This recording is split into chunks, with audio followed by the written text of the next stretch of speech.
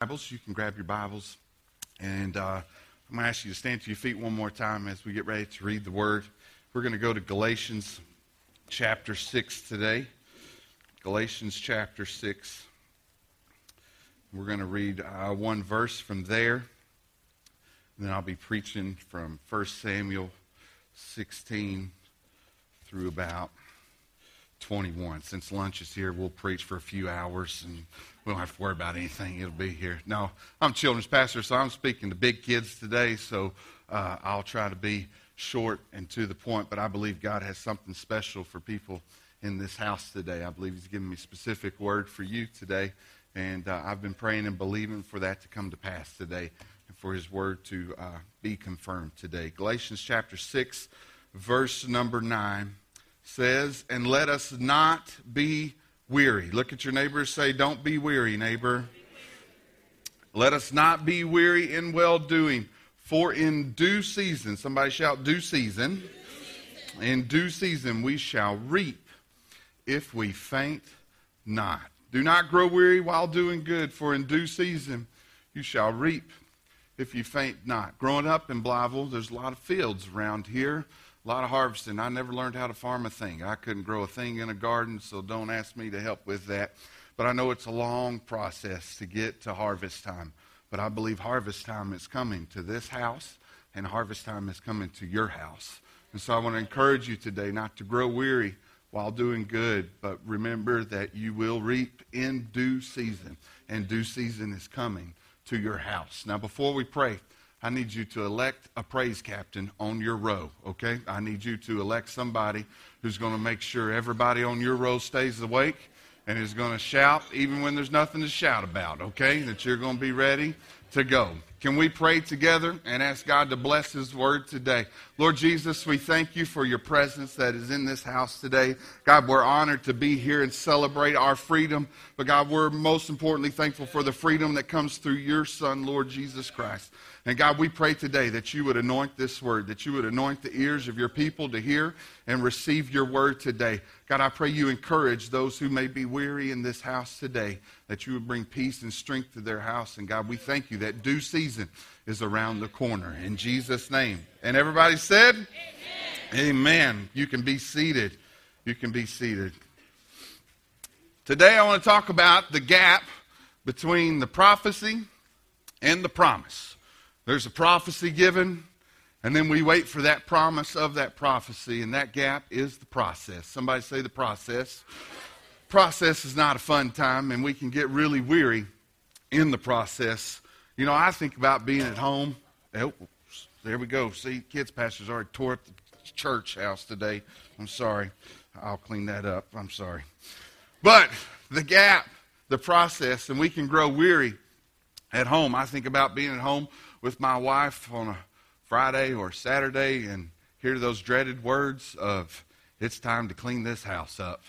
And I know that means that I actually have to do something in that house today, and I can get really weary with her process because my process and her process is way different. You know, my process gets it done quick, you know, whether it's in the right order or where it needs to be, it's out of the way, you know. So, you know, I can clean clothes and I can fold them. Sometimes they just don't make it out of the hamper and back into the closet sometimes, you know, because you're going to wear those clothes that week, so you might as well just leave them right there where you can get to them to get there. But that's not her process. And men, you know that our wives' process can make us really weary sometimes. But today I want to talk about something more important than that.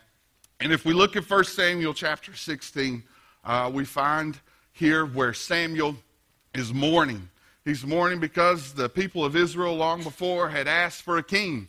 They were tired of just the Lord being their king. They wanted a king of their own that they could worship. And so God gave them a king, and that was King Saul. And then King Saul had turned away. And so Samuel was mourning, and God spoke to Samuel and says, "Don't mourn anymore over the past." And today I want to let you know, don't mourn anymore over the past, but look ahead to what God has in store for you. And he said, "Fill your horn with oil." And I hear the Lord saying today, it's time to fill your horn with oil today. He says, "For I have chosen a new king, and he is in the town of Bethlehem." There was another king that was born in Bethlehem not long before that. And his name was King, or not long after that, and his name was King Jesus that was born there. So Samuel goes to the home of Jesse. And there God says one of his sons will be the next anointed king. And he looks at the first son, who looks very strong and, like me. Not really. But he looks strong and, man, he was good looking. And surely this was the king.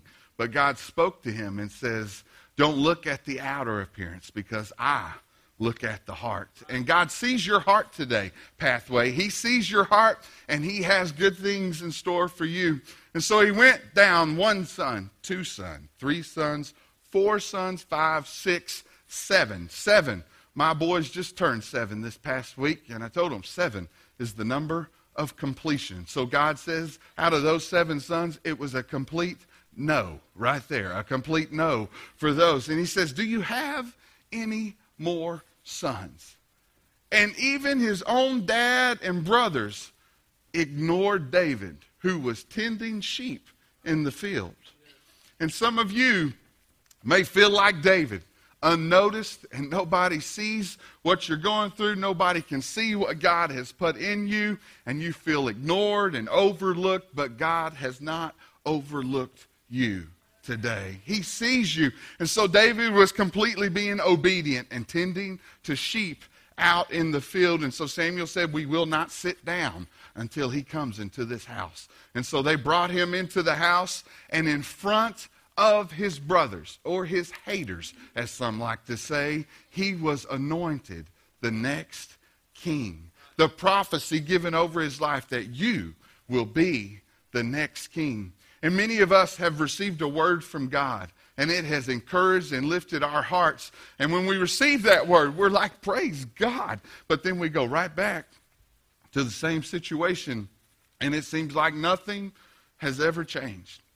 And that's exactly what happened to David. He went from being anointed king right back out to the sheep field where he was before. But he had no clue when he came in the door that day that his life was about to change. So I'd encourage you today not to grow weary while doing good. Because after that, he was called to the king's palace to play his harp for the king. And I want to let you know your giftings and your obedience will place you in the right spot at the right time. He was just tending sheep, but somebody knew there was a young lad in the field who could play a harp, and brought him in to calm Saul and to make that tormenting spirit leave. And so he would walk into that palace every day. The palace he was anointed to be king in. He could smell the smells of the palace. He could see the throne that he should be sitting on. He could see the rooms that should be his rooms. But he obediently played his harp for that king and just waited for the right time. Waited for that due season when he would step into that throne, and he would go back home to the sheep field day after day. But he continued to be obedient. Would you look at your neighbor and say, just be obedient, neighbor. Just be obedient to the word of God, and he's going to take care of you. He obediently obeyed his father one day and took a cheese bread, some cheese and some bread, and took it to his brothers who were out in the field fighting the Philistine army. And when he got there, he found a whole army trembling in fear. And it says, he looked at them at 1 Samuel chapter 17, verse 32, and he said, do not let your heart fail you today. That word, that failed heart, is the same from Galatians 6:9, where it says, do not grow weary. Weary, a failed heart. Don't have a failed heart. He says, for I will fight that Philistine today. And so he obediently obeyed and went, and he battled that Philistine giant and took him down. Say, don't get weary. You can't get weary, because due season is coming. Now, there's due dates on all kinds of things. You know, it's the first of the month, So now it's time to pay all the bills for the month. Praise the Lord for that. Hallelujah. They come every month. You know, I tend to pray and think one month they're not going to show up in the mailbox, but every time I go out there, I pull them out. Hallelujah. There they are. Praise the Lord. We have to make preparations for those due dates. Now, some people don't make preparations for them. They just sit them there and pray God will just miraculously make them disappear, but they keep haunting you back and back. If you don't make preparations, you won't be ready for that due date. Ladies in the house know that there is a process and a due date for that baby to be born, and there are preparations that must be made along the way of that pregnancy to be prepared for that. And David was making preparations all throughout his life for that appointed due season when he would be king. He was making preparations, taking care of one lamb at a time. One lamb at a time would he sit out there and take care of. And he took care of it when the lion came and tried to take the sheep away, and he used his sling and he fought off that lion. And then a bear came and he fought off that bear, just being obedient and making preparations one day at a time, because little did he know that he would fight that giant one day. But all along the way, the preparations prepared him to fight that giant. And what you're doing when you're alone with God is either preparing you for your greatest inheritance or destroying your seed.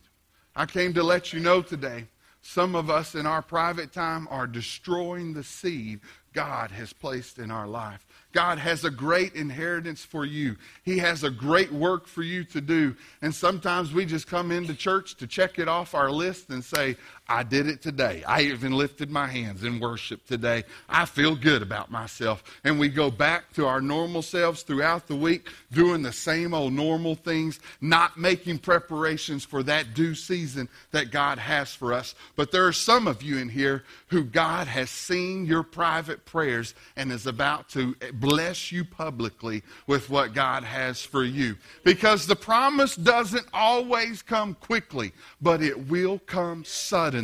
You have to be ready for that suddenly moment. And all it takes is one phone call to suddenly change things in your life. I remember the day I got a phone call that suddenly changed everything in my life, that turned everything around and has me where I am today. I remember those suddenly handshakes that I had no clue I would shake a hand that day that would suddenly change my life. God has suddenly moments ready for you that you think, I've been waiting on these moments all my life. Where is it? God, where are you in this moment? And he doesn't always come quickly, but it will happen suddenly and change your life. And so he hears you, and I believe somebody suddenly is today. You've been believing for a healing. You've been believing for a lost son or daughter to come home, and God is suddenly going to turn things around in your life today. Can somebody say amen?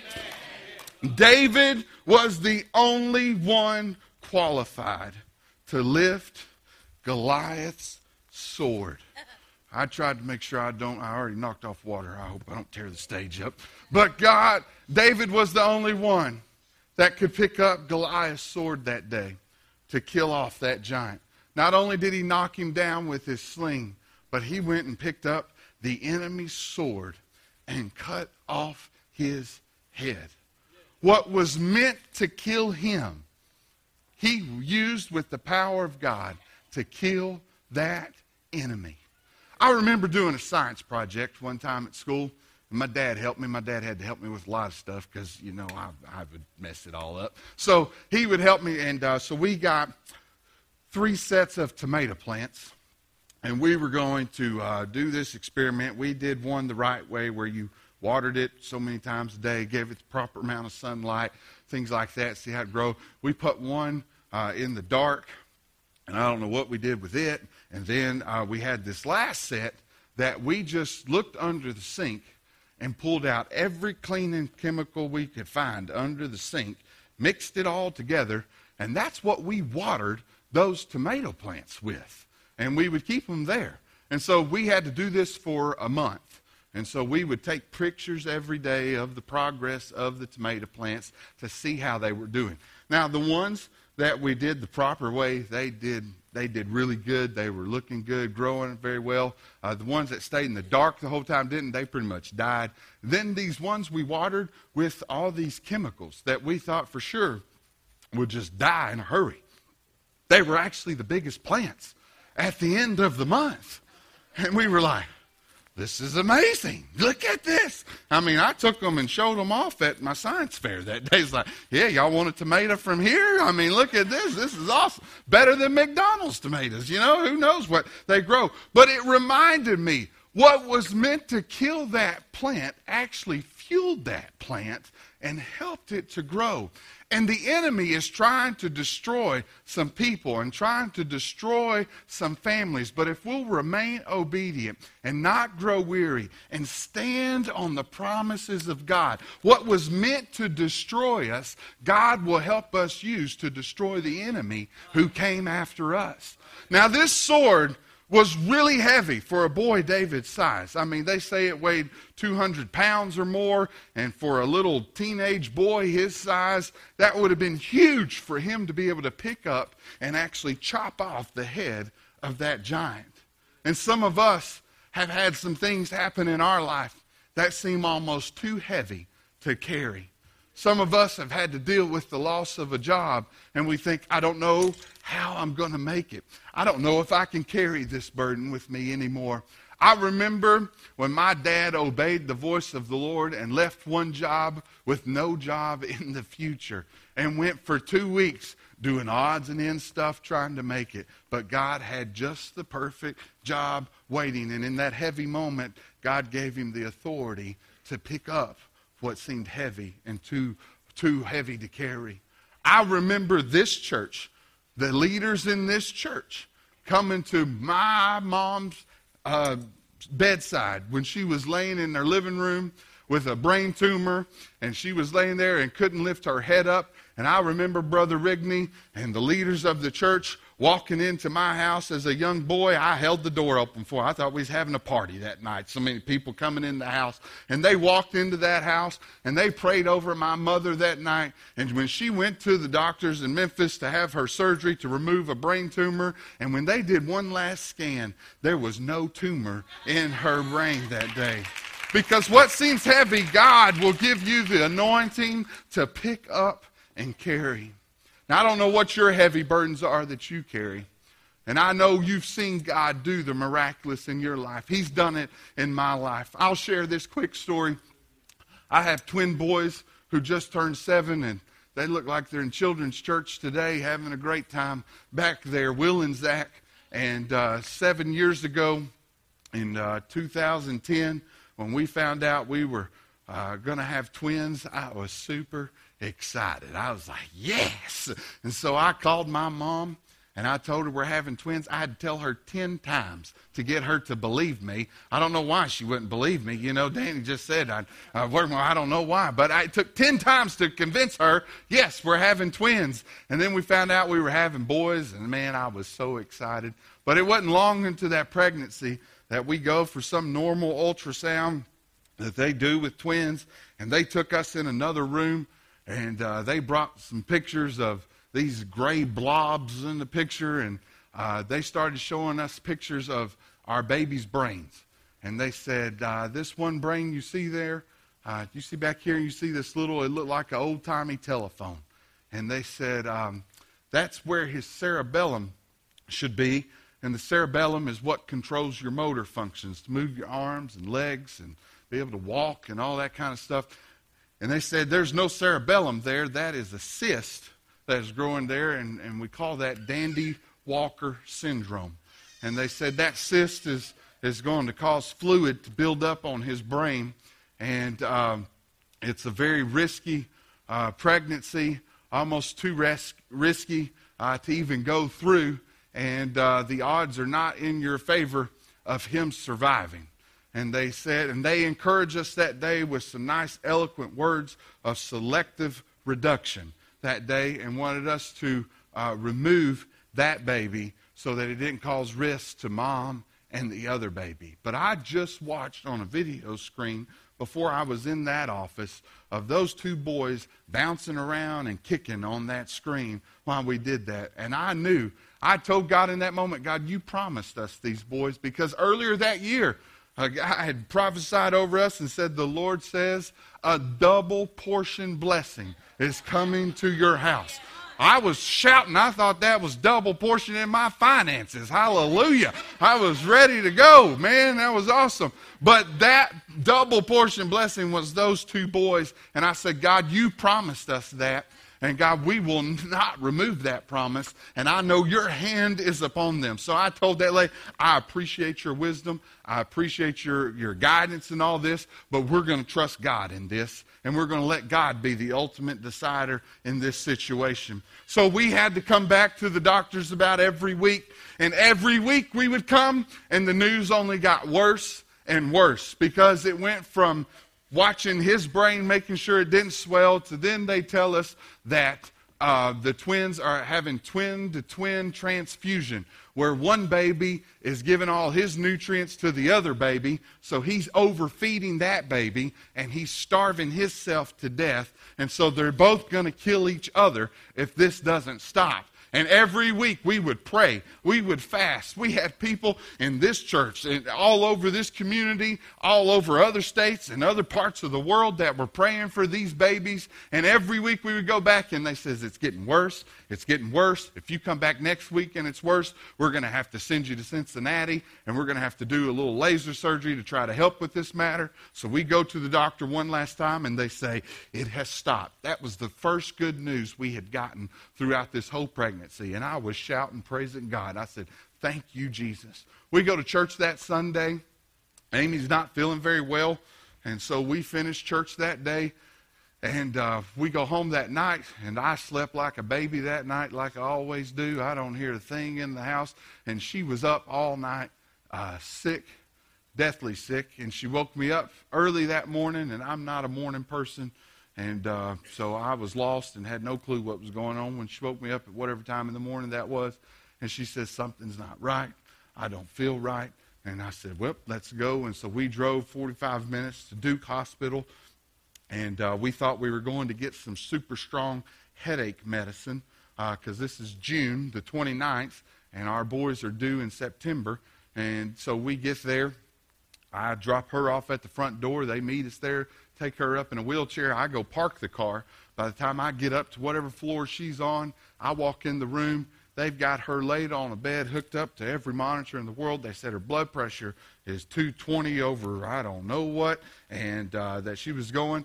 And they started coming in with this medicine, said, we're going to give you this medicine for the baby's lungs. And I looked at the doctors. I said, are we having babies today? And they said, no, we're hoping to make it. This was a Monday. They said, we're hoping to make it to Wednesday. I said, Wednesday? Wow. Okay. And so we sit back a little bit. I'm oblivious to what's going on. And we're sitting there, and the next thing I know, they say, as soon as an OR opens up, we have to get her in there immediately to get these babies out if they have any chance of survival. And so I get on the phone with my parents. I call Amy's parents. My parents in Arkansas. Hers is in Virginia. We're in North Carolina. They start figuring out how to get there. We start praying. We get in there. Those babies are born at 27 weeks, 5 days. They pull out Zachary first. And when they pulled Zachary out, he was no bigger than the palm of my hand. He would rest in. And I remember him crying. I just remember saying, oh, how small he is. And so then something was going on, and they gave Amy some more medicine. And when they pulled William out, he was the same size, but he was purple, and he wasn't breathing. And you can look at his records, and there's a 0 on everything for the first few minutes of life. And they finally get him breathing and get him going. And so they're tiny. And when I finally get to go to the room an hour later to check on them, they're hooked up to an IV in every foot and every hand, and lines running to them, and you see their little chest gasping for some air and going. And I just kept praying and believing, God, these are the promises you promised me. And in that moment, that was the heaviest moment I've experienced in my life, is to watch my babies fight for their life, to have the air to breathe. And so we go on, and the doctors come and talk to me a few minutes later, and they say, well, no, it's not great, but we're going to work with them, and we're going to do our best and try to get them growing and do what we can to help them. I said, are they going to live? They said they are right now, and we're going to keep working with them and keep going. So it was just a couple of weeks later, we go home to change clothes and grab some stuff so we could come back. And no sooner than we gotten home, we get a call from the doctors. And they say, you need to get up here immediately. Will is hemorrhaging in his lungs, and there's nothing else we can do. And we need you here as soon as you can. We fly back to the hospital. We walk in, and I can remember it to this day. When I walked into that room, there were 5 or 6 nurses and a doctor, and they were just standing back from the bed looking at this baby, and there was a container by his bed that was half full of blood. And they said he's got a hole in his heart, and they were planning to do a surgery, and they said, but he's hemorrhaging too bad, and every time we try to adjust him and move him, it gets worse, and so we have to, there's nothing we can do. And so they pretty much wanted us to tell Will goodbye, because they said there's nothing else we can do. And so I said, well, there's nothing else you can do, but there is something God can do. Amen? And so I went up to that bed. I couldn't touch him, but I could lay my hands on that box, and I began to pray over that baby, and I pleaded the blood of Jesus, and I said, by your stripes, William is healed. William is our promise. He will not die, but he will live. And we continued to pray, and the nurses stood back, and I think they were praying too, and we were all praying together. That was a Saturday. By Monday morning, William took his first drops of milk that he had that whole time, and they had 7 surgeries between the 2 of them. Both of them have brain malformations that if you looked at them, you'd never have a clue. I love going to the doctors now, because every time we see a new doctor and they get the records, they open it up and they read all these records, and then they look at those 2 boys with the weirdest look on their face, and they go, those are not the same 2 boys that I'm reading about right here on this paper. And I say, I know it's because God has done a work in their life, and he has healed them, and they're doing great and mighty things. So don't get wore down with the heavy things in life, because due season is coming if you won't grow weary. You know what puts out a candle fire? If you had a candle lit and you could blow out that candle. But if there was a wildfire like there was in the Smokies last year, and you put a little bit of air on a forest fire, it's going to spread like wildfire. So what was meant to put out a fire can actually set it ablaze. So what am I saying? I'm saying if you'll keep your eternal flame hot, if you'll stay close to this word, and if you'll focus on staying in the presence of God and keeping that eternal fire as hot as possible, when the enemy comes your way and tries to blow things out in your life, he's going to realize he picked the wrong person to mess with that day. Because when he does a little, it's just going to fire you up even more. Because it's not our job to react to situations in our life. If our eternal flame is hot, when those situations come up in our life, we respond to those situations with the Word of God. They don't catch us off guard. I mean, we may not have been expecting it, but we still know God is in control. And so it doesn't matter what happens to me tomorrow or Monday, I still know God sits on the throne. And I won't react and fall apart when things start crumbling around me, but I will stand on the promises of God and trust in Him. Everybody say, trust in God. Michelle, if you could come play something for me as we get ready to close up here. Even through all of this, after David had this mighty victory, and the Israelite army began to say, Saul has slain his thousands, but David his tens of thousands. And they begin to chant and cheer him on. We flip on over, and in 1 Samuel 21, we find David running for his life. Running because Saul and his army is trying to find him and kill him. He is hiding out in caves. The man anointed to be king who had seen God help him lift up the heavy things in life. But he is hiding in a cave. I wonder how many of us are hiding out in caves today, worried for our life, just want the enemy to leave us alone. Just leave me alone. You know, if he's fighting you, that means God's got something really good in store for you. I tell my boys all the time, boys, you're going to do even greater things than you could ever imagine or think, as much as the enemy fights you. Even to this day, every time we get ready to go minister somewhere, it can be here in the States. Even this past February when me and my wife flew to Uruguay, and the day we're leaving, William all of a sudden comes down with a huge fever, not eating, dehydrated. We get to the Atlanta airport. They're taking him to the hospital to get fluids. And I'm like, what in the world? And we had to fly to Miami before we took off on our long flight. And we said, we'll see how he is when we get to Miami, and then we'll turn around and come back if we have to. And so he fought, and he was sick that whole time. We go to take 60 kids to camp last week. Some kids that have never been outside their front yard. We're going to take them to camp for the week of a lifetime. And both those boys get sick as we get ready to go.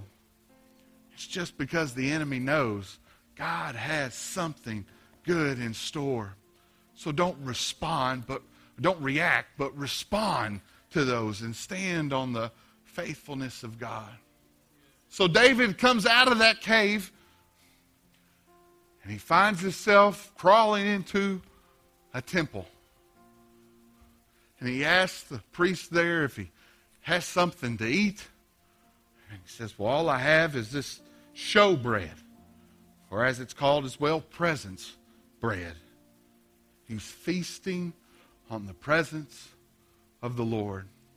You know, sometimes that's the best thing we could do, is just feast on the bread of life and feast on his presence.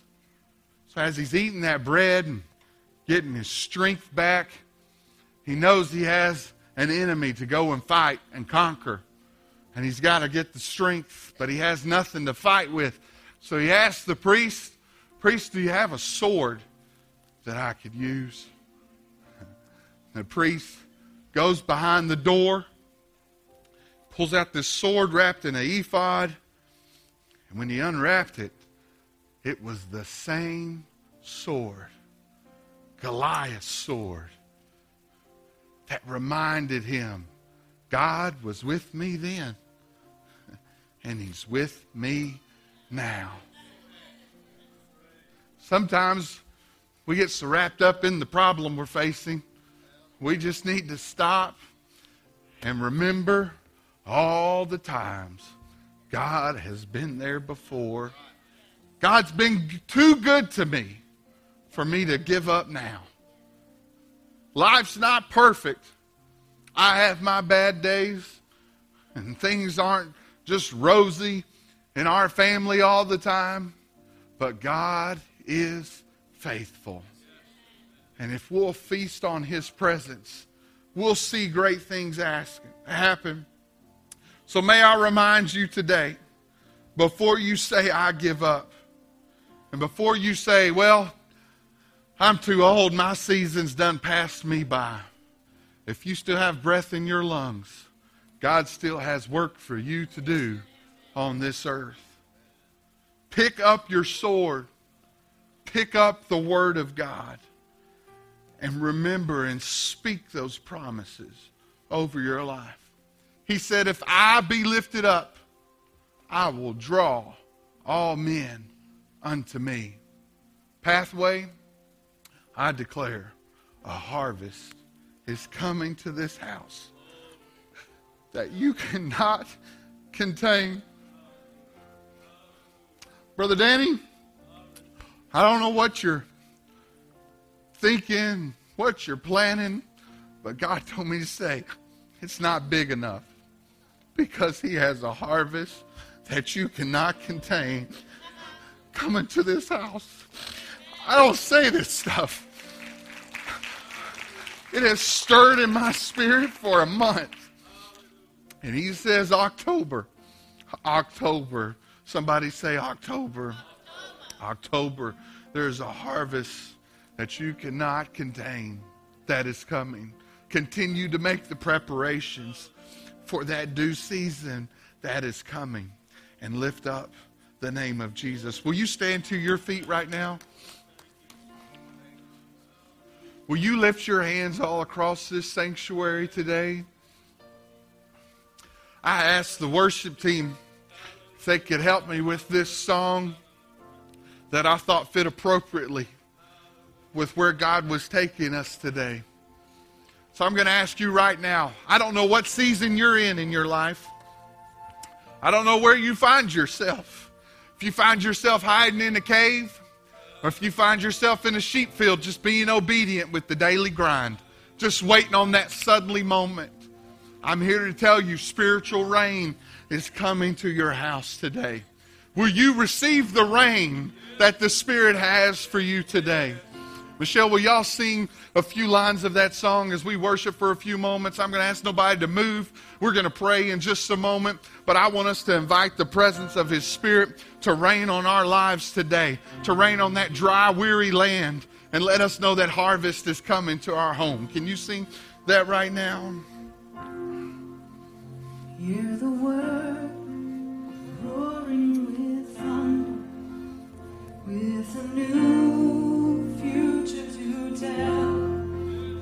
For the dry season is over, there is a cloud beginning to swell.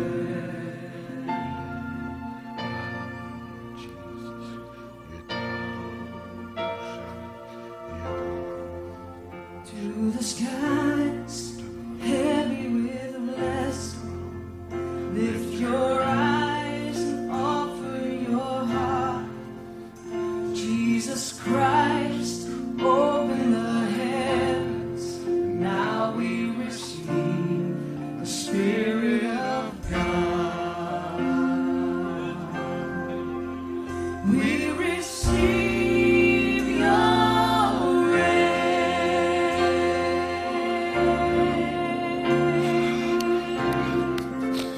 We receive your rain.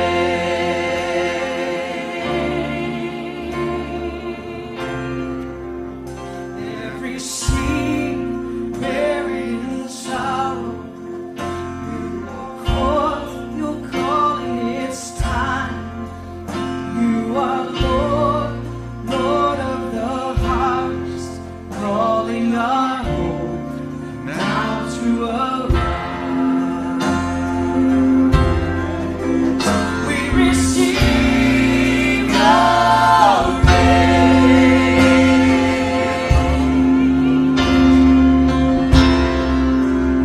We receive your rain.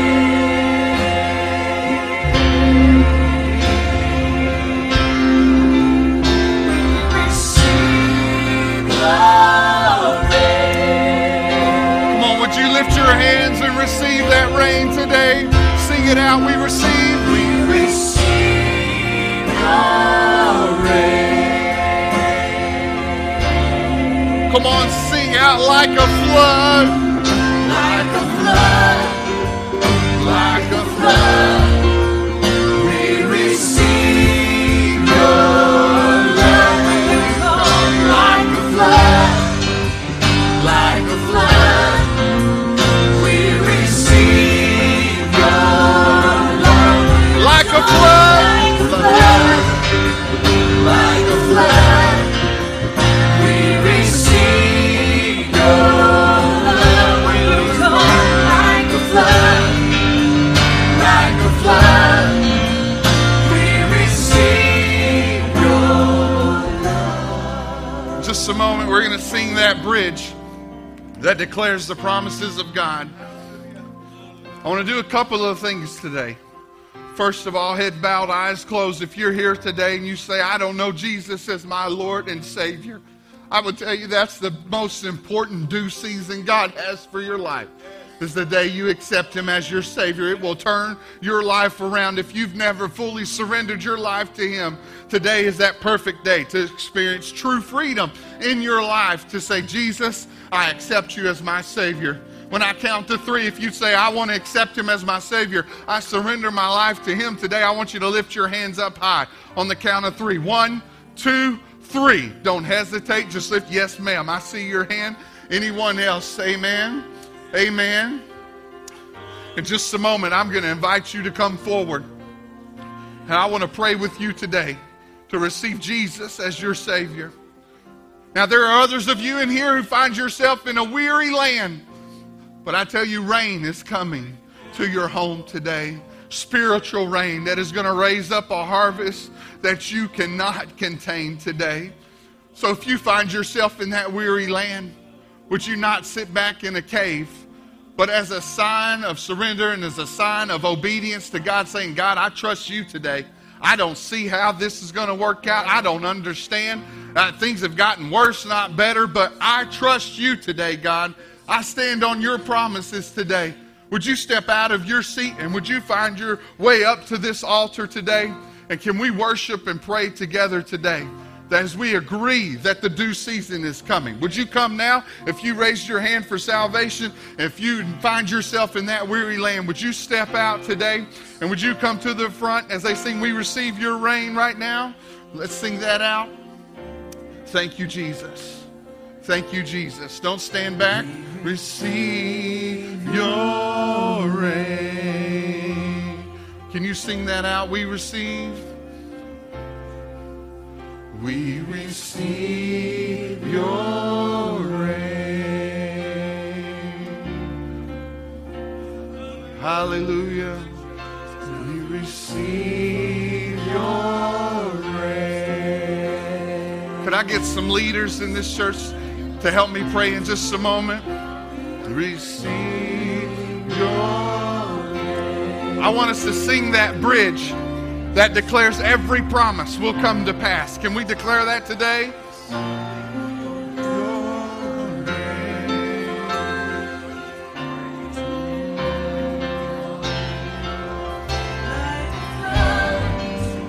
Like a flood, we receive your love when you come like a flood, we receive your love when you come like a flood, we receive your love when you come like a flood, we receive your love. Now, if you're in this altar, I want you to lift your hands as we declare this over your life today. Will you sing that line right there, Michelle? Now with great anticipation, we await the promise to come. Yes. Everything that you have spoken will come to pass. Let it be done. Can you sing that again? Can you sing it again?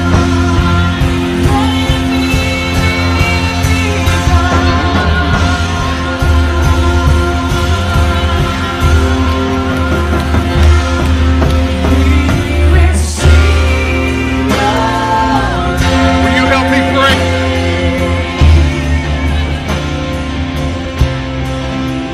We receive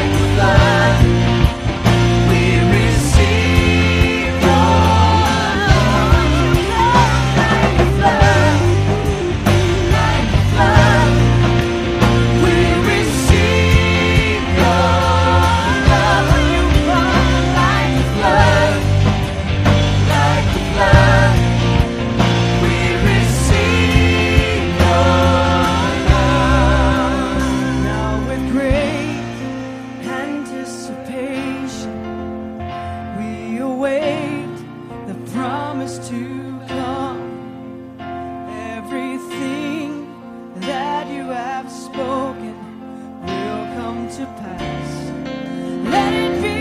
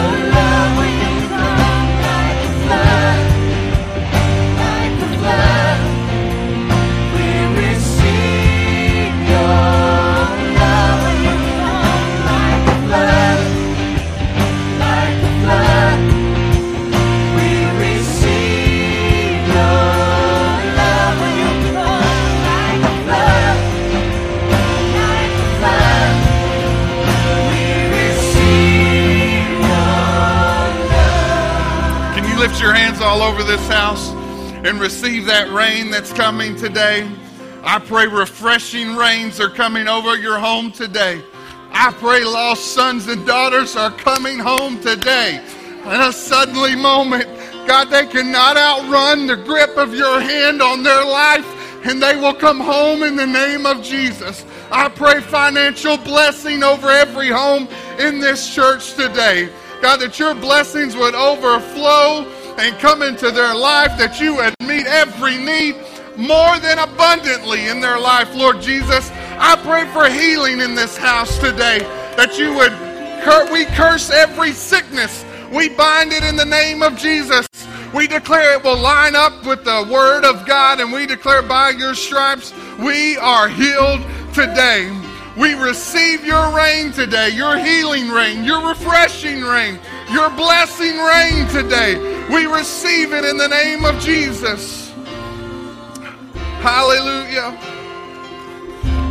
Brother Danny, would you and the leadership team gather right here? I want to pray over you before I hand it back over. Invite all the leadership. If you would come gather around your leaders today.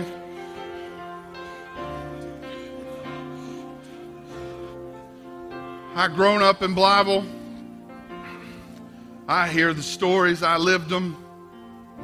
Sometimes we feel overlooked and feel like nothing's coming here. Lord, have mercy. Nothing's coming here. And it never looks better sometimes, you think, and then it starts to look worse. But I declare God has not overlooked you today. And I don't want you to get distracted with looking, well, if we were there, or if we had this, or if we did that. God has placed you here for such a time as this. And I declare spiritual rain and refreshing and harvest is coming to this region. Amen.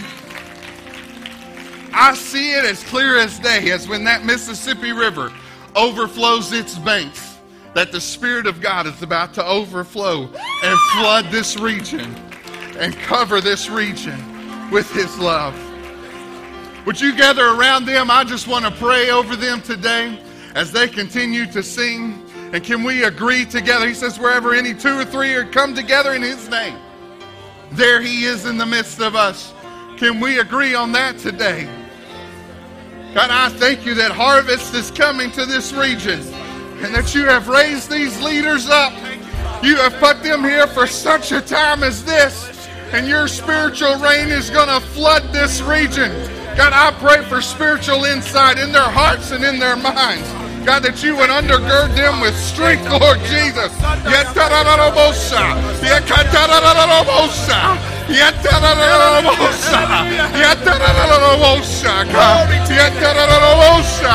Lord, I thank you, Jesus. Lord, I pray that you give them divine wisdom on how to reach the youth of this community. God, that they will sense a love like never before when they come into this house. That it will transform outside the walls of this church, and that it will begin to transform this city and this region. We thank you, Jesus. We await the promise to come. Everything That you have spoken, it will come to pass. come to pass. Let it be done. Let it be done. Let it be done. Let it be done. We receive your rain.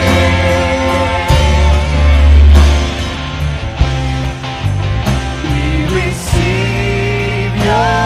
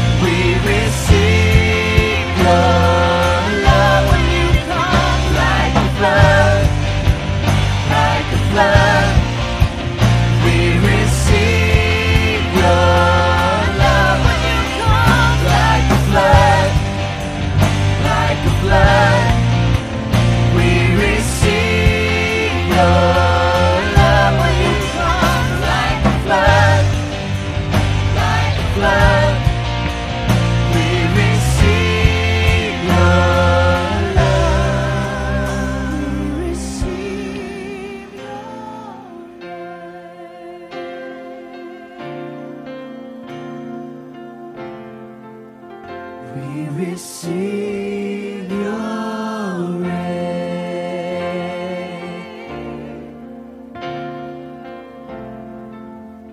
We receive your rain.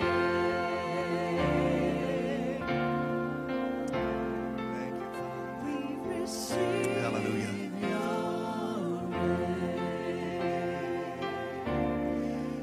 How many is going to do that? How many is just going to receive it? We'll say, Pastor, I'm still trying to figure it out. Quit trying to figure it out. Just receive it. There's some things you can't figure out with God. Just receive what He wants to bless you with. Just open up your heart to Him and receive it in the name of Jesus today. Thanks, Brother Chris. Due season. Due season.